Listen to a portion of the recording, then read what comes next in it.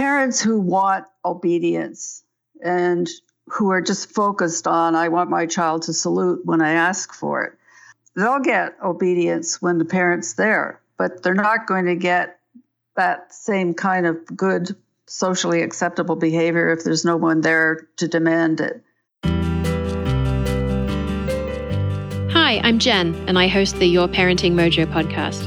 We all want our children to lead fulfilling lives, but it can be so hard to keep up with the latest scientific research on child development and figure out whether and how to incorporate it into our own approach to parenting. Here at Your Parenting Mojo, I do the work for you by critically examining strategies and tools related to parenting and child development that are grounded in scientific research and principles of respectful parenting.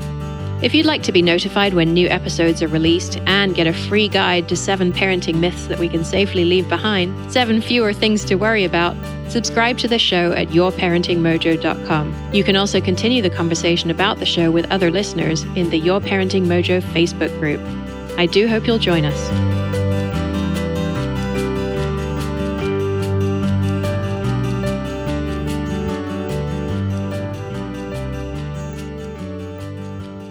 Welcome to today's episode of the Your Parenting Mojo podcast. Today we're going to dig into the literature on something I've been doing a bit intuitively for a while now, which is on setting goals for our parenting. Something that Dr. Rebecca Babcock-Fenergy said during our conversation on intergenerational trauma really stuck with me. She said, "Nobody sets out to be a terrible parent." In other words, all parents are doing the best that they can. Now, everyone has parenting goals, whether we've fully articulated them or whether they're circulating somewhere in our subconscious, that are formed by relationships we had with our parents and half-remembered bits of parenting books and blog posts. But what if we could bring all this stuff out of our subconscious and articulate it so that we can work towards achieving these goals? And I'm not saying we should set goals like, by next month, my introverted son is going to love going to parties. But if we understand what high-level qualities we want our children to have as they grow up, we'll have a much better chance of actually achieving those goals. So here with us today to think through all this is Dr. Joan Grusek, who's Professor Emerita at the University of Toronto and has spent decades thinking about and researching this topic. Dr. Grusek received her BA from the University of Toronto and her PhD from Stanford University before she returned to Toronto. She notes on her website that effective parenting does not involve simply the application of specific strategies and techniques or the adoption of specific styles of interaction, but the interaction of parenting strategies and children's features like temperament, age, sex, and mood, as well as something called the domain that the child is operating in that we're going to discuss a lot more today. So don't expect to come out of this episode with a tidy template for goal setting, but rather a framework to think about the goals that you have for your child and some ideas on how to apply it. Welcome, Dr. Grusek. Thanks so much for joining us. Thank you. All right, let's go back to, well, not the beginning here, but kind of a long time ago now. Okay. So you and one of your students did a study that has become something of a classic. I think it was published in 1998, in which you looked at parents' goals when they imagined interactions with a child that could lead to conflict in a short vignette or in a previous experience with their own child. And I think you found that the parent used different strategies to work with their child depending on whether the parent's center of control was themselves, the child, or their relationship with the child. Can you tell us some more about that study? Well, I think what we were trying to do, Paul Hastings and I, in that study was to look at the situation where a child has misbehaved and the parent is responding to that misbehavior, presumably wanting to improve things for the future. But we wanted to emphasize that there isn't one response that can be made or that all parents make, and that parents have different things that they want to achieve in this same situation. So some parents, or at some time and not at other times, some parents may just want immediate compliance. They want good behavior. The child is throwing a temper tantrum. They want the child to stop. Sometimes, and those were what we called parent-centered goals, sometimes parents are interested in teaching a value or in trying to do something that will ensure or make it less likely that the child will misbehave in this way in the future. Or sometimes they're focused on the child's emotional needs and why is the child so distressed and so upset, or what's bothering my child? Or how does this look from my child's perspective? How does my child see this situation? Maybe I should take that into account when I'm responding. And the last goal that we identified, and this was asking parents, what are the goals that you have when you're interacting with your children in a situation where you want to change their behavior? The last goal we called relationship-centered. And basically, this is just a desire on the part of parents, particularly mothers, I must say. Mothers reported this more often than fathers did, just to make sure that everybody ends up feeling happy and satisfied with the outcome of the interaction. Okay. And so what strategies did parents use in each of these kinds of situations? How did they differ? They differed in the, I just want you to obey me focus, the parent-centered focus. It was mostly some sort of power assertive approach, taking advantage of greater physical strength to move the child physically out of the situation, or just to speak sharply to the child and say, don't do that. So there were more of what we call these power assertive interventions. In the case of child-centered goals, it was more some power assertion, some setting of rules. This is not the way we behave, but with an explanation or with reasoning or with some attempt to explain to the child why this was not acceptable behavior. Okay. In the case of relationship-centered goals, it would be more like taking the child's perspective, trying to convey to the child that the parent understood what the problem was, even though the behavior needs to be changed, and to see if they could work out some sort of compromise if that seemed appropriate. Okay. And so it occurs to me that parents' goals probably shift. And the strategies Absolutely. that they use probably shift depending on the situation. And so I'm thinking, if the child has a tantrum at home, then maybe I can use more child-centered and relationship-centered strategies like Absolutely. staying calm. Yes. In the grocery store, it's more likely to be parent-centered. Mm-hmm. And so, okay, so what I'm curious about then is, firstly, the effectiveness of these strategies. Is it just as effective to say, to use the power assertion method in the grocery store, even if you wouldn't do that if the child was at home? And secondly, is it ever a good thing to use these strategies, or should we be using more child-centered, relationship-centered strategies? Well, I think that a combination of child-centered, relationship-centered strategies are probably best. And when we get to talking later on about domains, I'll explain why this is the case. Parents who want obedience and who are just focused on, I want my child to salute when I ask for it, they'll get obedience when the parent's there, but they're not going to get that same kind of good, socially acceptable behavior if there's no one there to demand it. So although obviously picking a child up and taking them out of the supermarket when they're behaving badly is probably about the only thing you can do, in the final analysis, it's the other relationship-centered and child-centered goals that probably are going to pay off. Okay. And so that leads me to something I've been thinking about a lot lately, which is what goals parents have for parenting their children. And I'm thinking both at a high level and at a sort of daily interaction level. So in the US particularly, there's a high value placed on independence, people of all ages. And so that might be a high level parenting goal that a lot of parents have, is to raise a child who's independent. But there's also a really big trend, even beyond helicopter parenting, to what I think is now known as lawnmower parenting, where the parent attempts to mow down any potential obstacles in the child's way. And it seems to me as though that kind of runs counter to the goal of developing independence. So I'm curious about what you've noticed about the goals that parents state about their child rearing kind of on a day-to-day level when, obedience isn't necessarily a bad thing in all cases, and these higher level goals, and how parents' interactions with their children affect these goals. Well, I think the problem here is that we, as parents, often do one thing, manifest one kind of behavior, but we talk in a different way about it. And so we send out confusing signals. So we may value independence. We may talk about independence. We may talk about its importance. But then if we behave in a different way, in a way in which we are encouraging a child to be dependent, then it's a very confusing situation. Mm-hmm.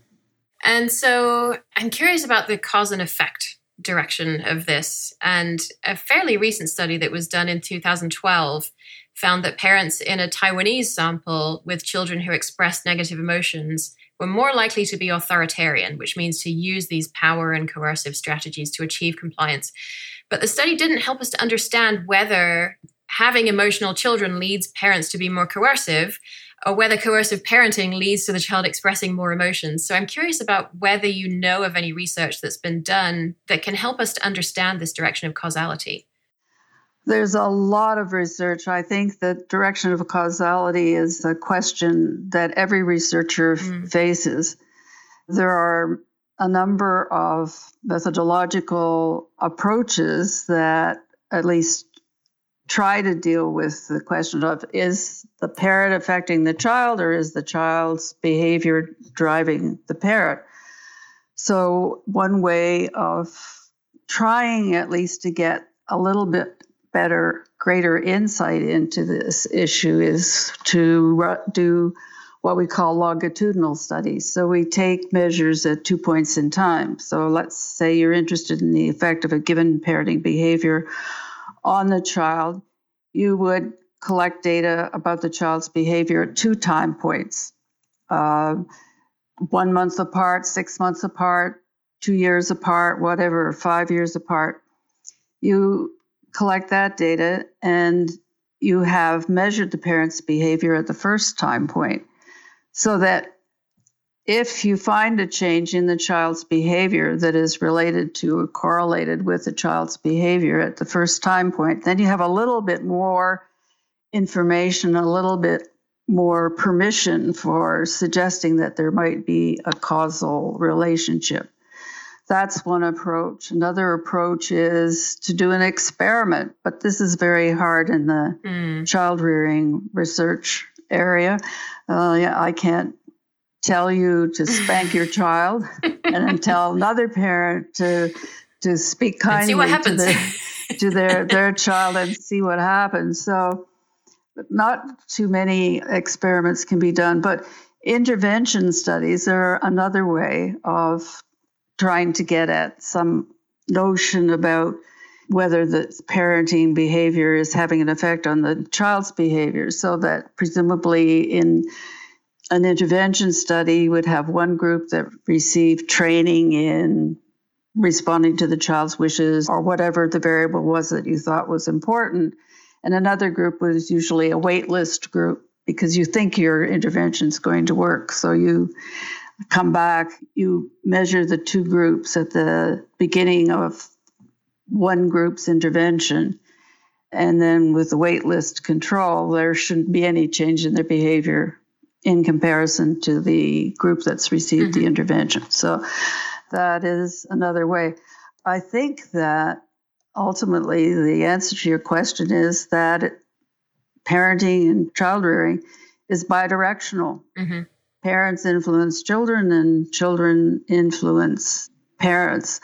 There's a recent study by a Swedish group, for example, in which they looked at direction of effect using a longitudinal study with Swedish adolescents. And there they found a much greater effect of the adolescents on the parents' behavior than vice versa. Now, this is an older group. Adolescents are something different from younger children. And I think there's, again, lots of evidence that parents do have an effect on parenting has an effect on the behavior of younger children. Yeah. But as I say, I think it's both ways. Okay. Parents are people too, right? They have feelings, they respond to reinforcement. So it's not surprising that they can be affected as well. We have goals and failures and all these things just like children as well. Right. Yeah. So staying with the topic of using these different techniques, I think that parents often use these parent-centered techniques when you just kind of want short-term compliance, but maybe they use more child and relationship-centered techniques when they want longer-term compliance and perhaps even a later date. And I read one study that tested the techniques that mothers use to get their child to sort out some spoons and forks when there are some attractive toys close by, and found that when the mothers tried to instruct their child to comply, the child actually resisted complying, and they were more likely to say something like, do it yourself. Right. But when the mothers knew they were going to have to leave the child unattended to sort the cutlery, they were more likely to reason with the child, which turned out to be more effective. And so the researcher concluded that sometimes we do choose, we make a mental choice about how we'll ask our child to do something, but sometimes we don't necessarily do that. We don't go through that process. Our automatic pilot just comes on. And in those cases, we might use more of the parent-centered techniques, which are less effective. And so I'm wondering, where does this internal autopilot come from? And can we and should we reset it so that our autopilot is more beneficial for both our child and for us? Well, I think, yes, we can reset our autopilots. It's obviously easier just to tell a child to do something. Yeah. Reasoning, explanation, even thinking about the relationship, that takes a lot of effort. Mm. And especially if you're stressed, you don't have time or whatever. So I suppose the automatic pilot comes from just wanting to get things done and move on. So I think, however, the literature, the research certainly shows that investing some time in explanation and in reasoning and in taking the child's perspective pays off.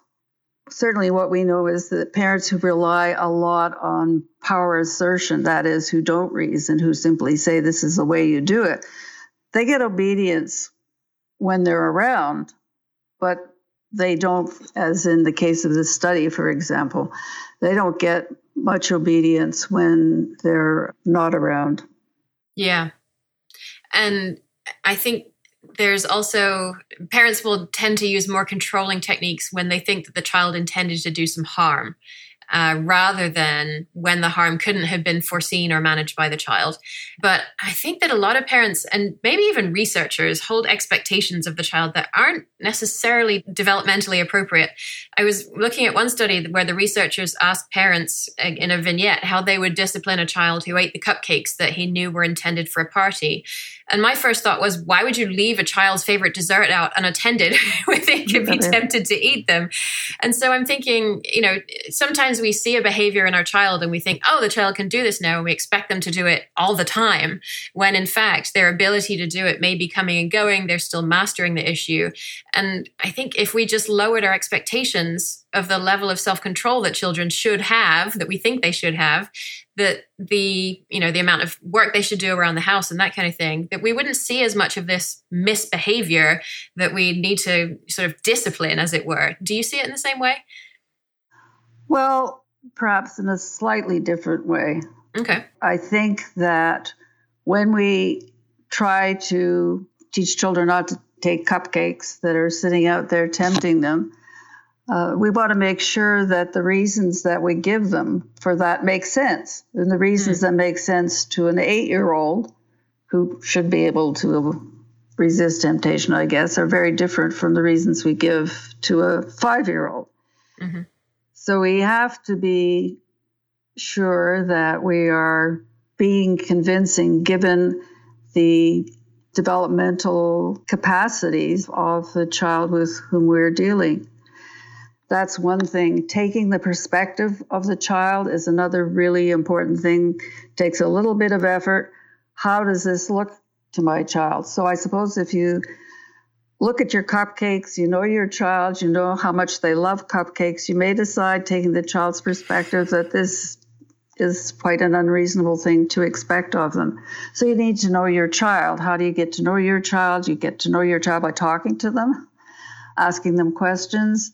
You need to take the perspective of your child so that you can understand how they're thinking and feeling at a given time. You need to make sure that your reasoning and your explanations make sense, they're age appropriate, they're sex appropriate, that they're act appropriately. What's the good reason for not eating the cupcakes? Because I spent a lot of time baking them and we need to keep them for company, and maybe you can have one with the company.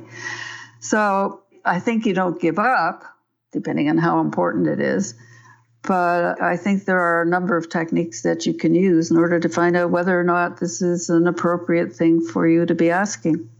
Mm-hmm. So that reminds me that something that one of my favorite authors, Alfie Kohn, has said, which is attribute the best possible motivation consistent with the behavior. So it seems as though we could think of our child as being willfully naughty or deliberately eating a cupcake that they knew they shouldn't have.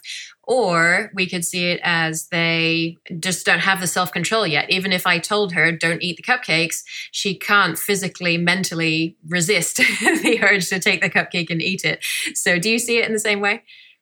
So I think I see it a bit differently.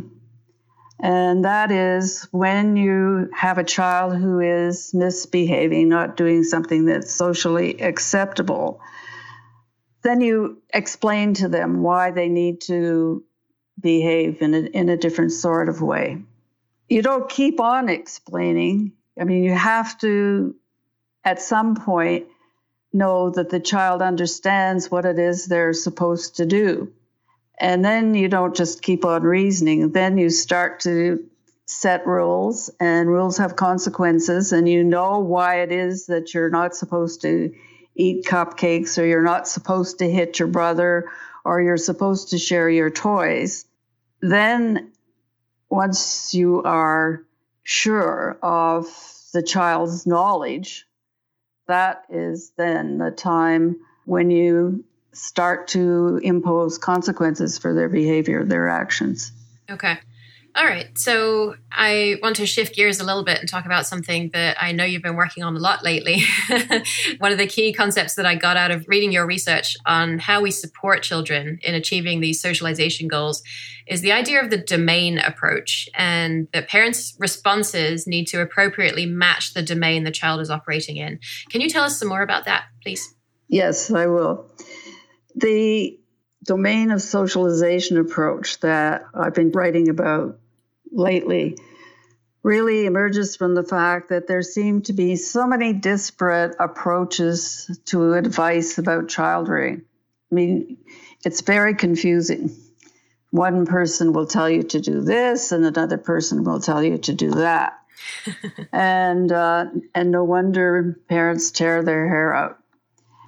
This is an attempt to say that there are different ways of getting children to learn social values and to behave in accord with those social values. And depending on the domain or the situation in which the child is operating, this requires a different kind of parenting intervention to achieve the same outcome, which is acceptance of the value. So my co-authors and I talk about 5 different domains, which require 5 different kinds of interaction with the child. The first is the protection domain. This is really kind of a basic fundamental parent-child interaction where the child feels distressed or upset or unsafe. Then the appropriate intervention there is for the parent to comfort the child, to protect the child. What happens is that eventually the child has to learn how to comfort themselves, and they do that by observing the behavior that the parent uses, and the parent may make suggestions for how they can comfort themselves. They then become able to cope. They develop empathy or ability to experience the distress of others and to behave in a pro-social, positive way. So it's in the protection domain then that children also come to trust that their parents have their best interests in mind. These are the people who look after me. These are the people, this is when parents do it. These are the people who comfort me, and so I trust them, and when they ask me to do something, I will. Okay. That sounds a lot like attachment theory. It is it's straight attachment theory. Okay, got it. So that's one theory. Well, I guess what the domain approach does is now it brings it in along with other theories. So a second one is, and what I consider to be sort of the basis of the parent-child relationship, the second domain is reciprocity, which is a really interesting one. This is what happens when a child asks or makes a reasonable request of the parent. Okay, and I underline reasonable. When this happens, and when parent and child are in this kind of parent is accommodating, the child becomes more accommodating. It's just a basic feature of human behavior that we reciprocate. And so, again, there's considerable evidence that when parents comply with children's reasonable requests, children are more inclined to comply with their parents' presumably reasonable requests. And so you get this exchange going. Eleanor Maccoby, who is a developmental psychologist who really first started talking about this reciprocal relationship with respect to compliance in the early 80s, she likened it to putting money in the bank. Mm-hmm. So if you build up this relationship of being compliant, wanting to play silly games with your child. Okay, so mom, let's sit down and watch this, what to the child is a really interesting video, but what is to the parent a totally boring video. But, being able to comply with his reasonable request makes it more likely that in the future when the parent says, will you start sharing your toys with your sister, more likely that you'll get what's known as willing compliance. It's not forced. It's not because the parent is being parent-centered and standing there and saying, do this. It's because they're into an exchange relationship. Yeah. I think I remember a study that Maccoby did in the early 80s about, she asked parents to sit with their child and basically do what the child asked related to play and, just engage in child-directed play. And the children who did that were more likely to clean up when the parent asked them to clean up. Exactly. Yes. So, that was the first measure. Yeah. So it's super practical. Yes. And parents. Then this happens a lot, obviously, in the play situation. Mm-hmm. And it's difficult. It's a lot easier, I think, to comfort a child who's in distress than it is to do something really boring. Like, how many times do I have to play with this cash register? This is a boring activity, but you've got to remember that it's an activity that really pays off in the future. Yeah. But there are many studies now that also indicate that just when there's a back and forth, when you observe parents and children interacting and they're laughing, there's positive affect, when they're taking part together in routines, that they're in sync, essentially. Yeah. And when you're in sync, then that means if I ask you to do something, you won't stop to think, oh, I don't want to do this, I'm being forced to do this. You say, well, it's natural. This is the way we operate. Mm-hmm. So that's the second domain. Yeah. And sorry, before we move on, I wonder if we could just detour for a minute into external consequences. What would happen if the parent says, clean up your toys or else? What kind of impact does that have on the reciprocity domain? Well, it shouldn't be necessary. Yeah. If it is necessary, then presumably there isn't enough money in the bank. Okay. I thought the other side of that question is, if your child reciprocates and you say, oh, thank you, that was fabulous, I really appreciate it, that may be harmful too, because you're moving it from some kind of intrinsically motivated action to an externally motivated action. And once you do that, you break down this whole exchange relationship. Yeah. So it's a fine balance. Well, I guess so. Sometimes rewards work and often they don't work. Yeah. Yeah, we've definitely looked at a lot of research on that. Okay, so I interrupted you. You were going on to control, I think. Right. But I see protection and reciprocity as sort of the base relationship domains. Got it. Then we come into the domain that everybody seems to be most interested in, and that's the control domain. What happens when your child does something bad? And this is where you get into supporting the child's autonomy, not making them feel forced to do things, providing reasons, making sure that what you're doing is also the reasons that you are offering are appropriate to the child's particular misdeed. There's a whole raft. Don't be too strict. Don't be too harsh. Make sure, though, that the contingencies are clear. So there are certain ways of dealing with the control domain when the child is misbehaved that work better than other ways. Then there are two other domains which I think have a lot of advantages. We don't know as much about them because everybody's really, control is pressing. You've got to do something about your child's misdeed. That's why you are really interested in the kinds of directives and suggestions that people make. The other two domains, which I call guided learning and group participation. So what do they mean?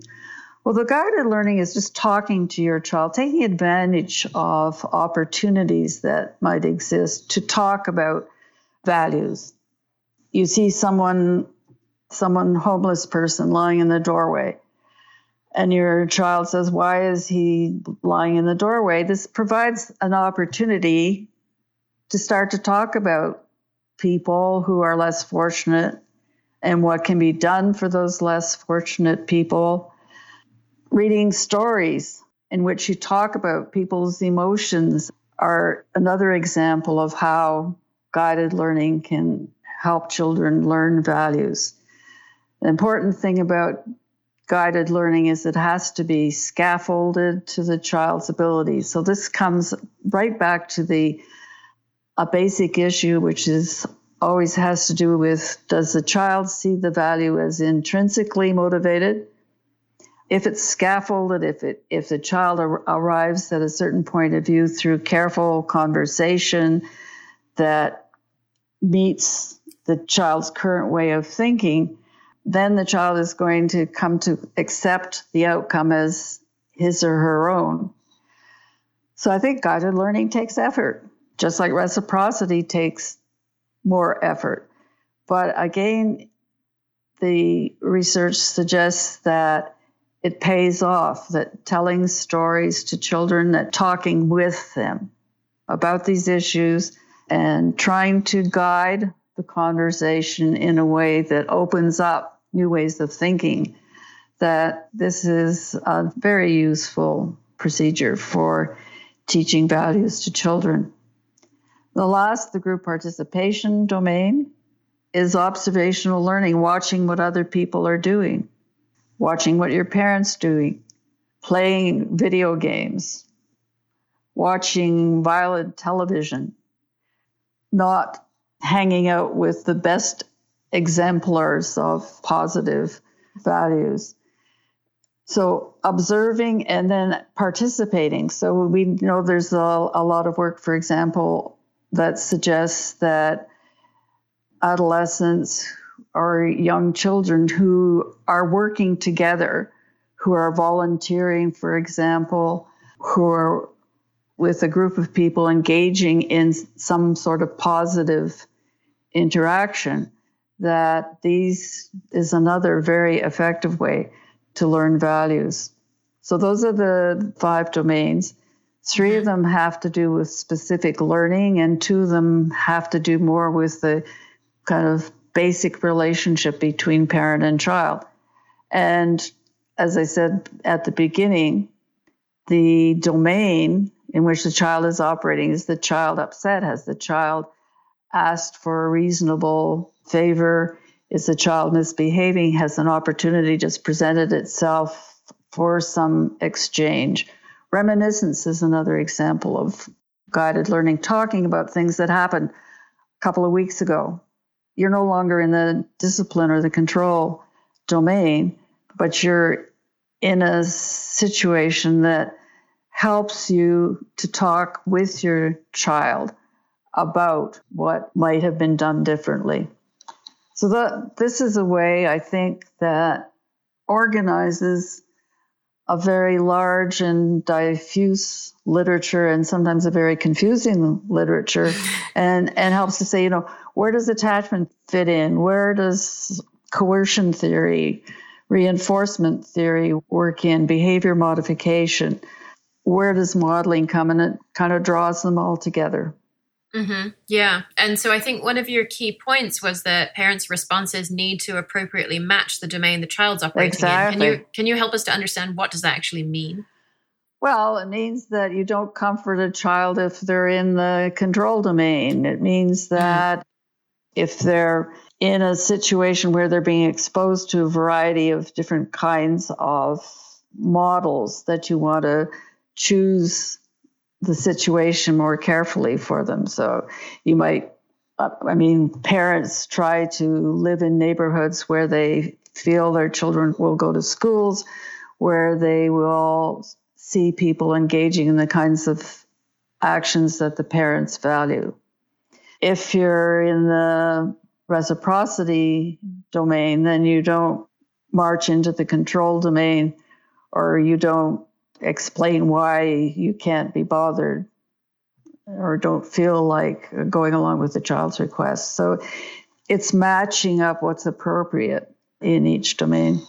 Mm-hmm. And that we hypothesize it leads to reduced stress in parenting because the matching of the child's state and the parent's state leads to more effective parenting? It should lead to more effective parenting. And I think what this does is to underline the importance of other things other than discipline and control. Mm-hmm. So, and to say that there's also more than just attachment, and attachment and control have been the two major areas, I guess, that researchers have been involved in and that parents hear about. But there are these other ways of helping children learn values that probably are much more positive in the long run. Yeah. Okay. And so that actually leads me into thinking about how our culture influences the values that we want to imbue in our children. And so I'm thinking specifically of the highly individualized nature of American culture, as well as what I perceive as an unfortunate focus on thinness and beauty for girls and stoicism and manliness for boys. And I'm curious as to your thoughts on how reasonable do you think it is to instill values in our children that run counter to the predominant messages that our culture sends? Well, I think there are universal values. So essentially, all cultures have the same values, more or less. There's an Israeli psychologist, Shalom Schwartz, who's studied value hierarchies in 50, 60, 80 different countries, and always finds essentially the same thing. And that is that not harming others or helping others are the most important values. Again, from an evolutionary perspective, that makes good sense. We survive if we don't get into altercations with other people. We survive if we assist other people when they need help, because then they're obviously going to reciprocate. Now, I know we don't always do well in these areas, but these ultimately are the most important, endorsed as the most important values, even if they're not always manifested in people's behavior. The least important values are those that have to do with power and achievement, and I guess beauty. Really? To use your example. Absolutely. And the people, because these values depend on extrinsic motivation again. Mm-hmm. Power is something that you get because other people admire you. Or fear you. Or fear you. Yes, that's right. Whereas concern for others not harming others, they come from inside. They don't depend on other people rewarding you for them. So certainly this is Schwartz's argument about why they're called benevolence and universalism, fancy terminology. But they really encompass concern for others, which pays off in the long run. People who value universalism and benevolence, for example, are happier. There are studies indicating that they're happier than people who value power and achievement. It's like the person who is worth hundreds of billions of dollars. He's not much happier because he just made another few billion. Whereas feeling that you've made a difference or that you've helped somebody or that you've improved the world in some way does give you a feeling of internal satisfaction. And the data suggests that is the case. Yeah, I agree with that point. But what I'm thinking of is, we tell our children, you need to do well in school. You need to get A's in school. And the reason you need to do that is so that you can go to college. And the reason you need to do that is so you can get a good job and you can earn a lot of money and you can buy a house and a car. And there you've got, that's right. And people can say, or aren't you an impressive person?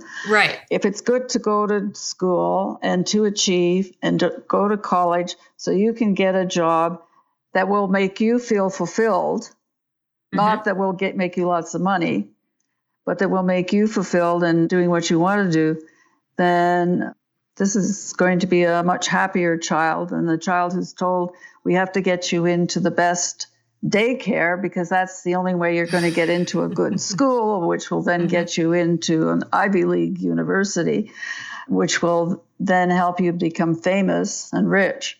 It's not as good. They're not as happy. Yeah. So as we kind of wrap up here, I'm thinking, how much of it is important that our children figure this stuff out for themselves? So the behaviorists would say we should just reward the behavior that we want and punish the behavior we don't and call it done. But the self-determination theorists argue that we should, I'm going to quote, minimize the child's perception of external control so as to promote the child's feelings that they're making a choice for themselves. But people like Alfie Kohn, who we've mentioned already, among others, have argued for the value of allowing the child to not just perceive that they aren't being externally controlled, but to actually develop these values for themselves through parents offering opportunities to care for others and emphasizing perspective taking. And I think that this potentially does differ by culture, maybe in collectivist cultures where there's less emphasis on deciding what values you want to follow because you just follow the values that the broader culture uses. But I'm curious about your thoughts on what seems to me to be kind of a sliding scale where, on one far end, we just tell children what to think. And then moving over towards the middle, we try and get them to think it, but make them think it was their idea. And then over on the other side, supporting them in developing these ideas for themselves. What do you think is a productive way to move forward on that? Well, this is why I like the guided learning and the group participation domains so much. In the guided learning, remember I said that it has to be scaffolded, the discussion. It has to be a discussion with and not an information session.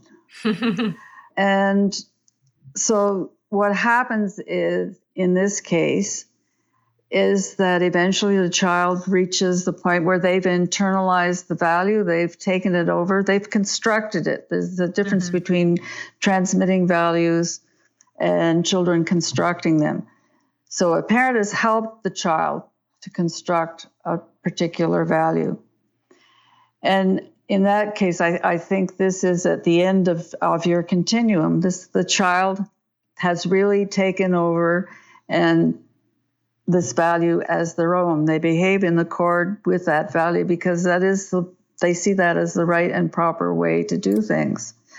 The group participation domain is, again, you see somebody doing something, then you have to sit down and figure out why was that a good thing or a bad thing to do. And so you don't have a parent telling you mustn't do that because instead you have the child figuring out what's going on and why this might be desirable. So I think those two domains particularly are useful for leading to willing compliance, to internalization or taking over of the value as your own. In the control domain, it's a bit trickier because it's sometimes difficult to provide enough scaffolding or enough autonomy support. This is what some people talk about, is not forcing children to do things, but to give them choice, for example. Yeah. To take their perspective so that you can understand how you should handle the situation so they don't feel forced. So in the control domain, you can get internalization as well. So I absolutely agree that the end of it is the child thinking, I'm doing this not to please mother or to avoid my father's wrath, or to get paid, or to get people saying how wonderful I am. I'm doing it because it's right. And that's I think, the goal with respect to socialization and taking over the values of our culture. And you mentioned something about culture and saying you thought it was less important as a function of culture. I don't think even in more so-called collectivist cultures, people still take over values as their own. It may be that the value is that the family group is really important and that we have to respect our elders, and that's a little different from the emphasis in our culture on autonomy. But I think still those particular values are arrived at through a process of construction. So I don't think these notions are just specific to our Western way of thinking. Okay. Good to know that we're not always weird. Western, educated, industrialized, rich, and democratic. Right. Okay. Well, thank you so much for helping us think through this. I know it's a bit of a tricky topic to kind of get one's head around, or at least it was for me when I was thinking through these issues. So I appreciate your willingness to let us poke at it. That's lots to talk about. Yes, there certainly is. Thanks so much for your time. Okay, thank you. And so listeners can find the references for all the studies we've mentioned today, as well as all the ones that I read for this episode at yourparentingmojo.com/goals. Thanks for joining us for this episode of Your Parenting Mojo. Don't forget to subscribe to the show at yourparentingmojo.com to receive new episode notifications and the free guide to 7 parenting myths that we can leave behind. And join the Your Parenting Mojo Facebook group for more respectful, research-based ideas to help kids thrive and make parenting easier for you. I'll see you next time on Your Parenting Mojo.